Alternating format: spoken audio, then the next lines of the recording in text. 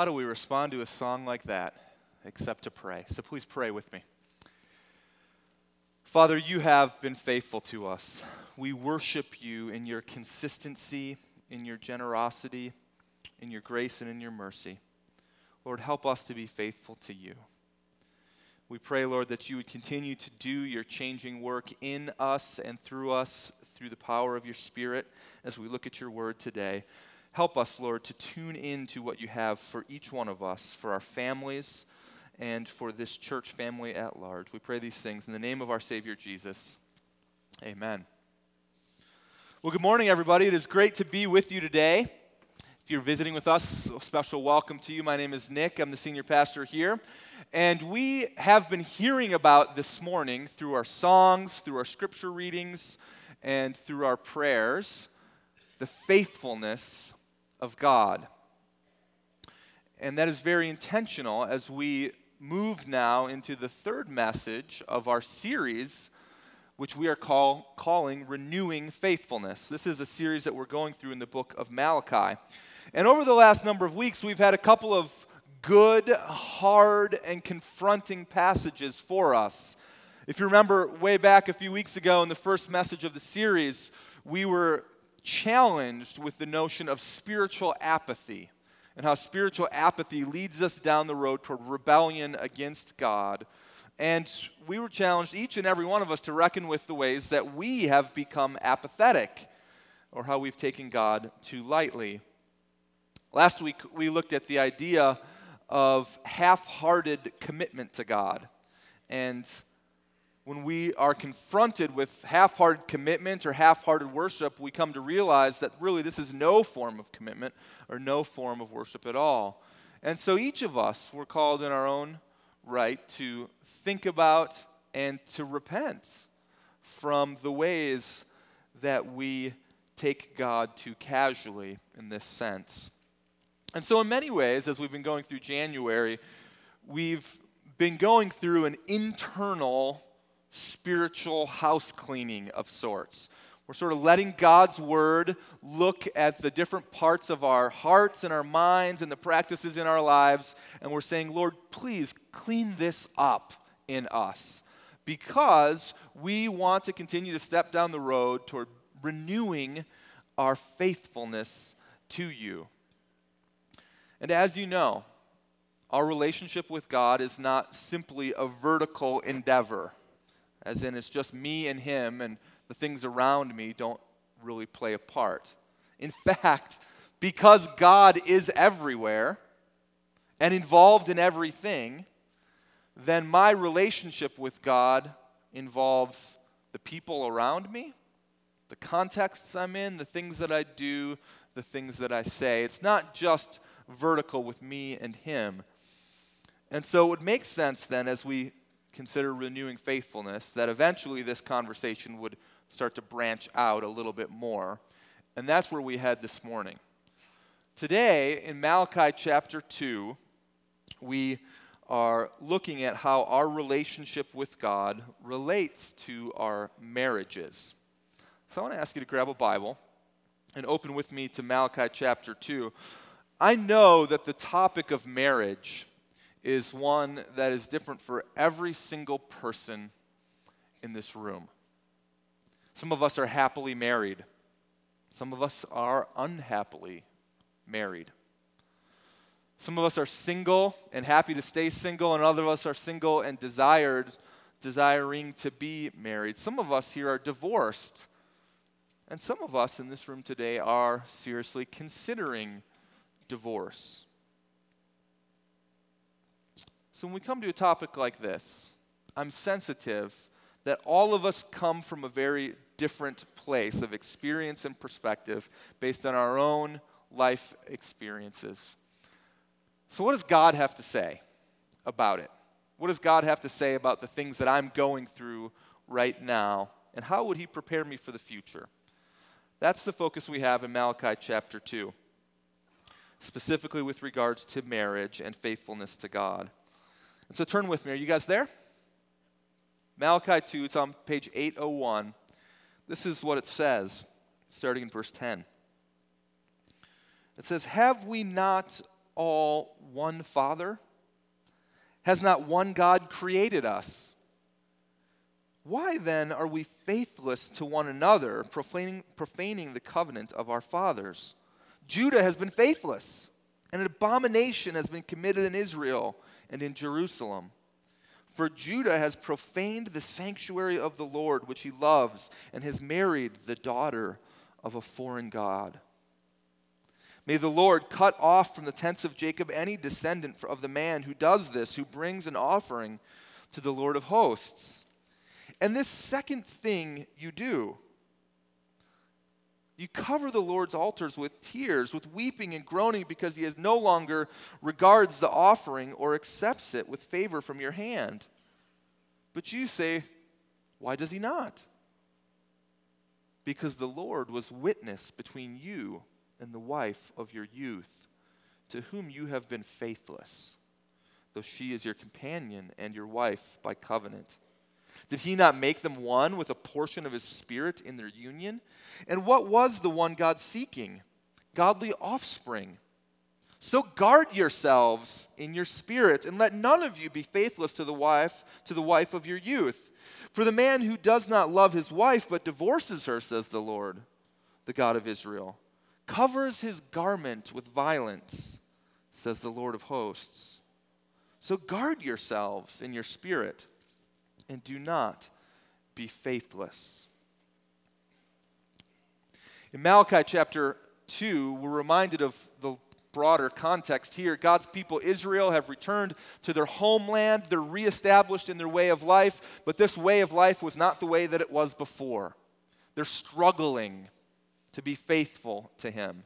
And this has implications for all different arenas of their lives, and as we see here, even in the idea of their marriage.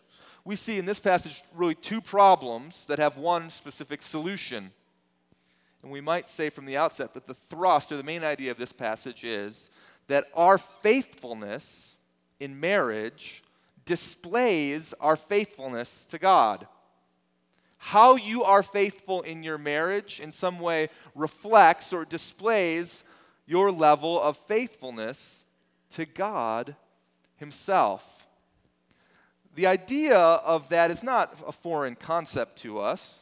There are plenty of actions and activities that we go through in this life that display greater commitment or priority or trust beyond that specific action.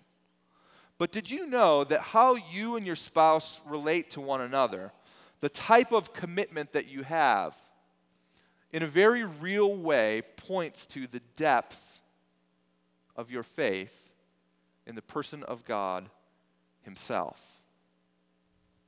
And we see really two ways in this text that our faithfulness to God is displayed in our marriage. And the first is this. If you look at verses 10 to 12, we see that we are called to honor God in who we marry. The Israelites, it says, were marrying the daughter of a foreign god. Now, that's an expression that's sometimes used to talk about idol worship in the Old Testament. But here, it's just like it sounds. The men of Israel were marrying daughters of a foreign nation, and hence of a foreign god. The people of Israel were intermarrying, and in the ancient world, this was specifically prohibited by God for his people. And the problem was not the problem of mixing races. That is not what God has in mind here. The problem is mixing religion. The people of God in the Old Testament were supposed to have at the center of their life, at the thrust and direction of their reality, God the Father himself. At least they were supposed to. And the fact that they would unite themselves to those who worshiped other gods, who lived according to a different goal in life, showed at least an openness to their goal in life, if not just an outright approval of turning away from the God that they knew and toward another God. Now, the words that God uses to describe this reality are not light ones. In fact, they're quite stern. Look with me at verse 10. He says that they are faithless to each other, which means that because of the sins of some in these intermarriages, the covenant of the whole group of people has been broken. The whole of the community of God is going to experience the consequences because some of them are marrying the daughters of foreign gods. They're faithless to each other. He also calls their intermarriage an abomination that happens in Israel. An abomination is a severe offense that violates God's holiness. Now, when we stop to think about it, we understand this struggle, right? I mean, after all, there are so many different factors and desires that go into the decisions to marry someone. We understand the temptation to look beyond sort of God's guidelines for who we should marry over the fence where the grass might be a little greener. I love the story that Chuck Swindoll once told. He said, several years ago I was speaking at Moody Bible Institute, and a lady wrote me a note saying, I didn't worry about getting married. I did leave my future in God's will. But every night, I hung a pair of men's pants on the bed and knelt down and prayed this prayer. Father in heaven, hear my prayer and grant it if you can. I've hung a pair of trousers here. Please fill it with a man. That's a great letter to receive as a pastor. And it was amusing for Dr. Swindoll, so he went back to his home church the next week, and though the idea of marriage didn't have anything to do with his sermon, he said, I have to share this great letter with the people of our church. And so he began to tell the story. And as he did, he looked down to the front pew and he saw a family that he knew, a father and his older son, and mom was absent that day. She was homesick with their daughter. And he recounts telling the story, and the father was just cracking up in laughter, and the older son was intensely leaning in and looking in a rather serious nature. Interestingly enough, a couple weeks later, he received a letter from the mother who hadn't been in church that Sunday. And this is what she wrote. Dear Chuck, I'm wondering if I have something to worry about. I've noticed that our son, when he goes to bed at night, has this bikini hanging over the foot of his bed.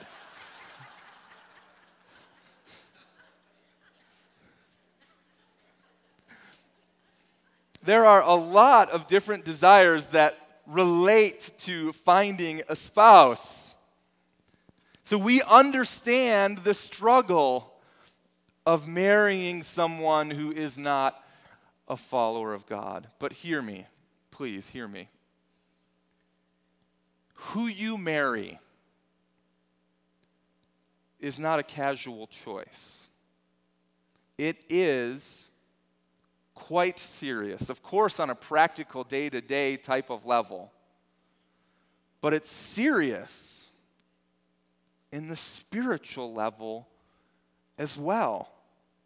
And so for those of you who are here today and you're single, maybe you're a student and your marriage is far off, or maybe you're single and you're hoping and looking for a spouse,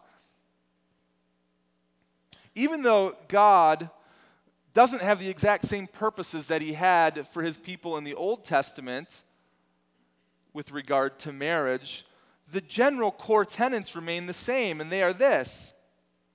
Number one, through faith in Jesus for the forgiveness of your sins, God makes you holy. Number two, Ephesians chapter 5 tells us that in the context of your marriage, he continues to make you holy. And so it stands to reason number three. You would not want to marry someone who is opposed to the person of God or doesn't have faith in him and therefore daily contradicts his purposes for your life. God is doing a work in and through you from the day of your salvation to the day of Jesus' return. And your marriage is part of that work. And that's why we say again and again and again, for those of you who are single, if you're a long way from getting married, if you're very close and desiring to get married, look for a spouse that is a devoted follower of Jesus Christ. Your spiritual compatibility is of the greatest importance, and the other types of compatibilities fall in line behind that. Malachi chapter 2, 10 to 12 tells us our faithfulness in marriage displays our faithfulness to God. Now, the second way that we see our faithfulness to God displayed in this text is, if the first is honoring God by who we marry, the second is honoring God by staying married. The Israelites in verses 13 to 16 are divorcing their wives. They're pretending it's not that big of a deal, and then they're continuing to worship God like nothing ever happened. And he condemns their hypocrisy in verse 13. Look with me. He says this, "And the second thing you do is you cover the Lord's altar with tears, with weeping and groaning, because he no longer regards the offering or accepts it with your hand from favor, with favor from your hand. But you say, why has he not? Because he's a witness between you and the wife of your youth." God loves marriage. He instituted it. He has eternal purposes in it. And when his people get married to another person, he expects that it will last a lifetime. That was true for the Israelites in the Old Testament. And that is true for followers of Jesus Christ today. Listen to the beautiful terms that he used to describe these types of relationships. Verse 14, he refers to the woman as the wife of your youth. You've probably heard it said that marriage starts out with Prince Charming giving a romantic kiss to the lovely princess, and as time goes on, marriage ends with a bald man sitting across the table from an old fat woman.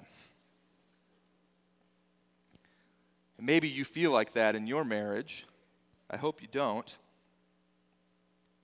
He refers to her as the wife of your youth. He refers to her as your companion.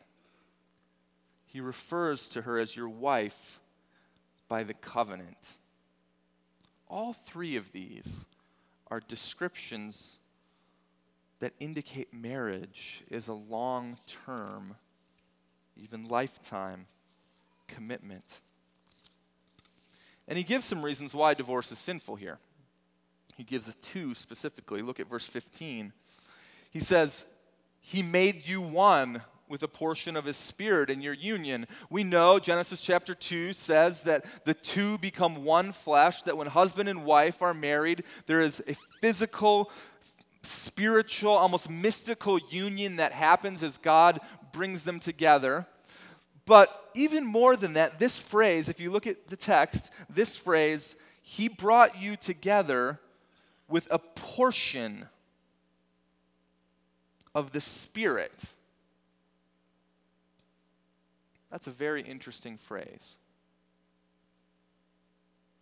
God brought them together with a portion of his Spirit. That is to say, when you get married, we know that your promises are to each other. The vows that you take are to each other.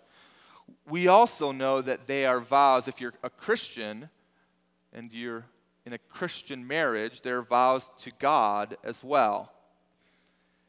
But that God would bring you together that he would create this union with a portion of his Spirit, is a way to say that through the power of the Holy Spirit, God was actively involved in creating the bond of you and your spouse in your marriage.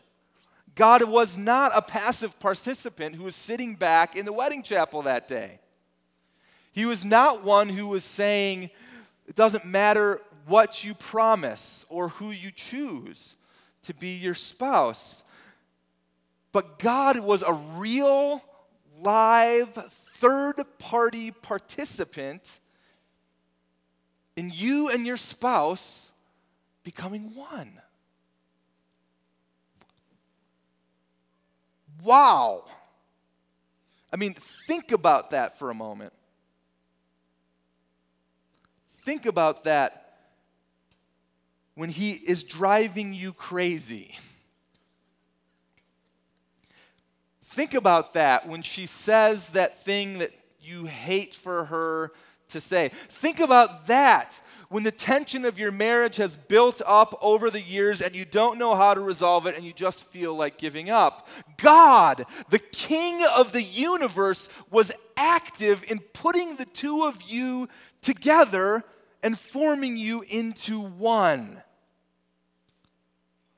And if that is true, then you do not want to line up against God's will and his actions by tearing the one apart back into two. The second way that we see divorce contradicts God's desires and his plans we see in verse 15. And it's fairly self-explanatory. What was the one God seeking? Godly offspring. We know that God-honoring teaching and God-honoring examples for parents helps kids come to faith and live a life of faithfulness. Rebellion against God in the context of divorce contradicts his teaching and example and therefore creates a poor example for the children. And statistics bear this out. We won't bore you with them. But the numbers of divorces that come from divorced families are very high. The number of Christian families that experience divorce and then their kids turn away from their professions of faith are also very high. Verse 16 drives home the point. And it sounds slightly different depending upon which Bible you're holding this morning. If you're holding the Pew Bible in front of you, the ESV version, this is what it says. It says, "For the man who does not love his wife but divorces her, says the Lord, the God of Israel, covers his garment with violence, says the Lord of hosts. So guard yourself in your spirit and not be faithless." In other versions, some of you might be holding a New King James Version or a New American Standard, it says this. It says, "For the Lord God of Israel says that he hates divorce, for it covers one's garments with violence, says the Lord of hosts." Now, without getting into the translation issue, why does it sound different in the different translations? The point is the same. God loves marriage. He hates divorce. And when his people actively rebelled against him in this way in the Old Testament, it covered their garments with violence. That is to say, God, because of their decisions to leave their spouses, he not only removed his favor from them, but he actually stood as a witness against them.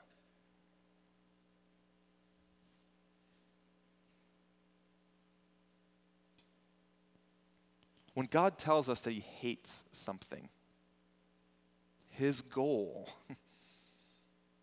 is to emphatically warn us against such actions.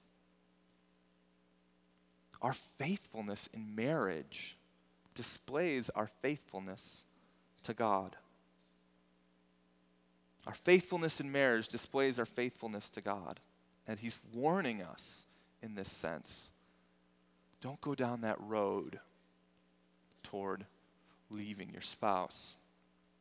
So how do we respond? How do we respond to this type of encouragement and this type of warning? Well, he tells us in verses 15 and 16, there's a repeated phrase there. It's almost the resounding call of response. He says, guard yourself in your spirit and don't be faithless. Guard yourselves in your spirit and don't be faithless to the wife of your youth. Guard yourself in your spirit and don't be faithless. Period. Renew your faithfulness to God. And for some of us, that's going to mean renewing our faithfulness to our spouses as well. Now, we need to insert a caveat here, because I know that the tension of the room for some of us is thick, and that is the New Testament, of course, allows for two specific instances of divorce. Some of you are here today and you're divorced.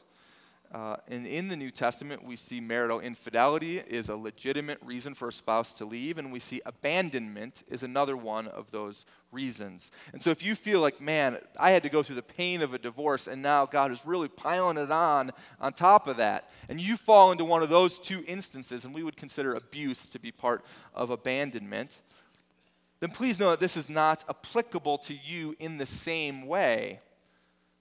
But for those of you who are in a happy marriage, or for those of you who are in a struggling marriage, you need to know very clearly our faithfulness in marriage displays our faithfulness to God. So guard yourself from becoming faithless.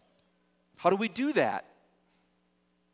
Well, the text doesn't say. But here are some practical wisdom issues for you to consider. If you're here today and you're single,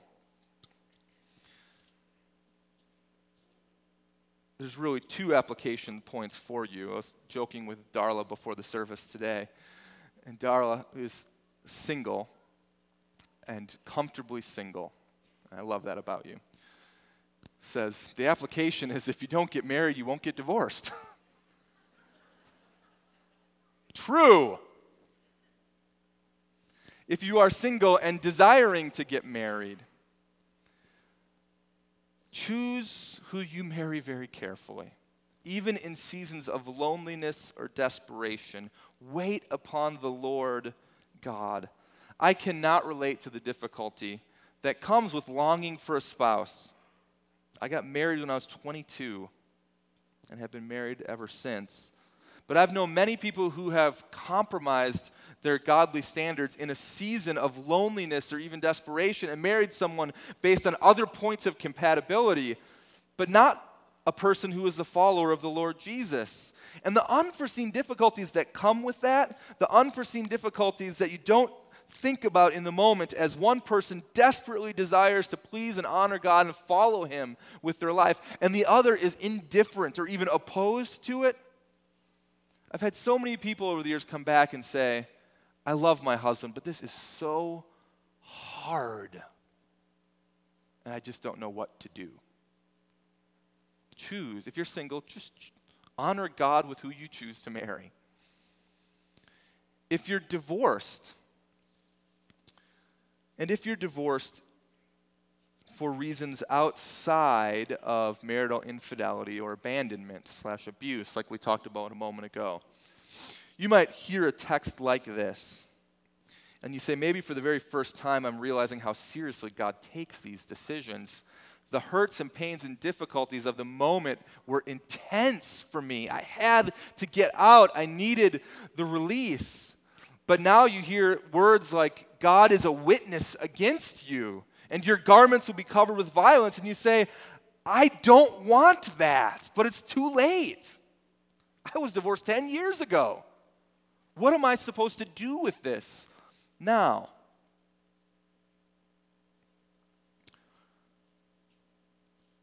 Please know that for as much as God hates all of our sin, even our sinful divorce, the same God also freely offers His grace and His mercy. If you're here today and you look back on your life and you say, I was divorced, and it was a situation in which I was sinning in an ongoing way, The same God who warns and corrects is also the God who is merciful and gracious. And so for you, what do you do with a passage like this? The good news of the gospel applies to you. You take the fact that God desires to forgive you of your sins and bestow upon you his grace. To do that, you need to recognize your sin in the first place and repent of it. Ask God for forgiveness. Secondly, you seek reconciliation. Some of you have been divorced for a very long time and you're not married and your spouse isn't married. If you want to get remarried, the God of the universe is more powerful than 10 years of distance. It sounds and seems impossible. Just a couple years ago, I had the wonderful opportunity to remarry a couple who had been divorced for 4 years. You want to talk about a testimony to the gospel, a powerful picture of what God does when two people are submitted to him. For some of you, that's not the case. You're remarried or your spouse is remarried, and the call for you is to live in faithfulness going forward. But for the single person, and for the one who has already been divorced, this passage has implications for you, but the real aim of this passage, where this passage really just sort of zeroes in on you, are the ones of you who are married right now. Whether it's a happy marriage or whether it's a struggling marriage, whether you know you're locked in for a lifetime or whether you have considered or are considering divorce.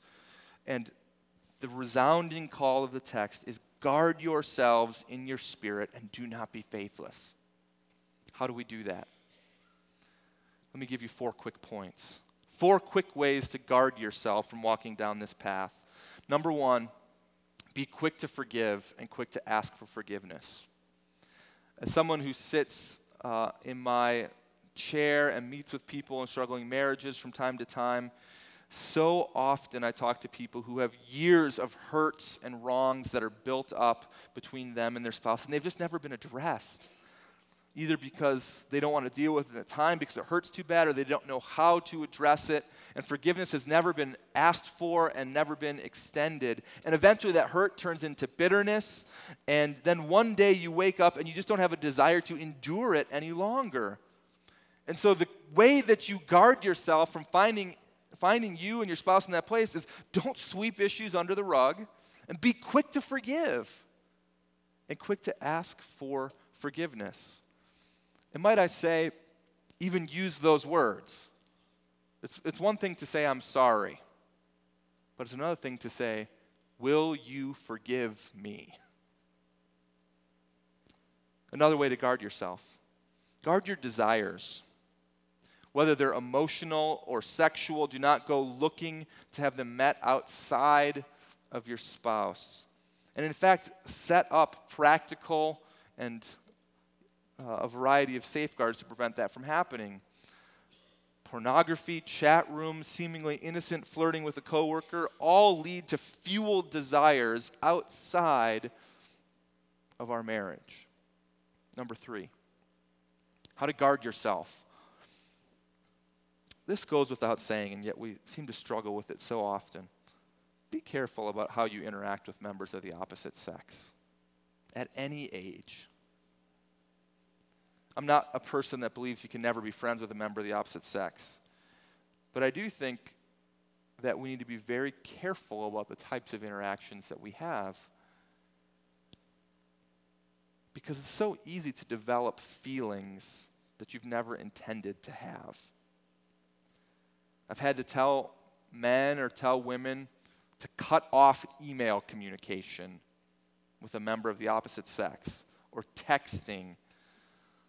One rule of thumb would be to never have a type of communication with a member of the opposite sex that you wouldn't want your spouse to hear or to be a part of. Guard yourselves in that very simple and practical way. Number 4, keep God in the center of your relationship. One way you guard yourself of becoming faithless is continue to actively be faithful. Talk about Him and the things of Him. Pray together. read the scriptures together, even volunteer to serve the Lord together. After all, he is the one who actively brought the two of you to become one. And finally, number 5, how to guard yourself. Some of us might be here and we're so far down the road in marriage where we feel like there's just no turning back. But know this, when it feels like it's hopeless, know that the same Spirit of God who brought you two together is the Spirit that can keep you together. If God gives a portion of his Spirit in making you one, it's that same Spirit that keeps you together for a lifetime. The obstacles of marriage are significant. One of my mentors once told me, if two people submit themselves to God and they work at loving each other, nothing is impossible to save. Because our faithfulness in marriage displays our faithfulness to God. So guard yourself. Guard yourself from becoming faithless. Let me close with this. I enjoy reading about Henry Ford. Talk about a fascinating individual. And one time Henry Ford, on his 50th wedding anniversary, was asked for the rule of marital bliss, to which he replied, just the same as in the automobile business, stick to one model. Let's pray. Lord, you're good to us. Your gospel is powerful. It changes our lives and it changes our marriage. Help us to be faithful to you and honor you in our marriage. Lord, for some of us, the word today is a light encouragement and reminder. Things are going well. For some of us, it touches on a place of very deep pain.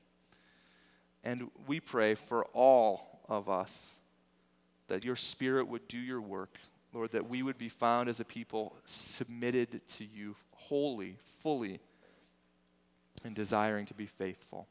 Help us to that end. In Jesus' name, amen.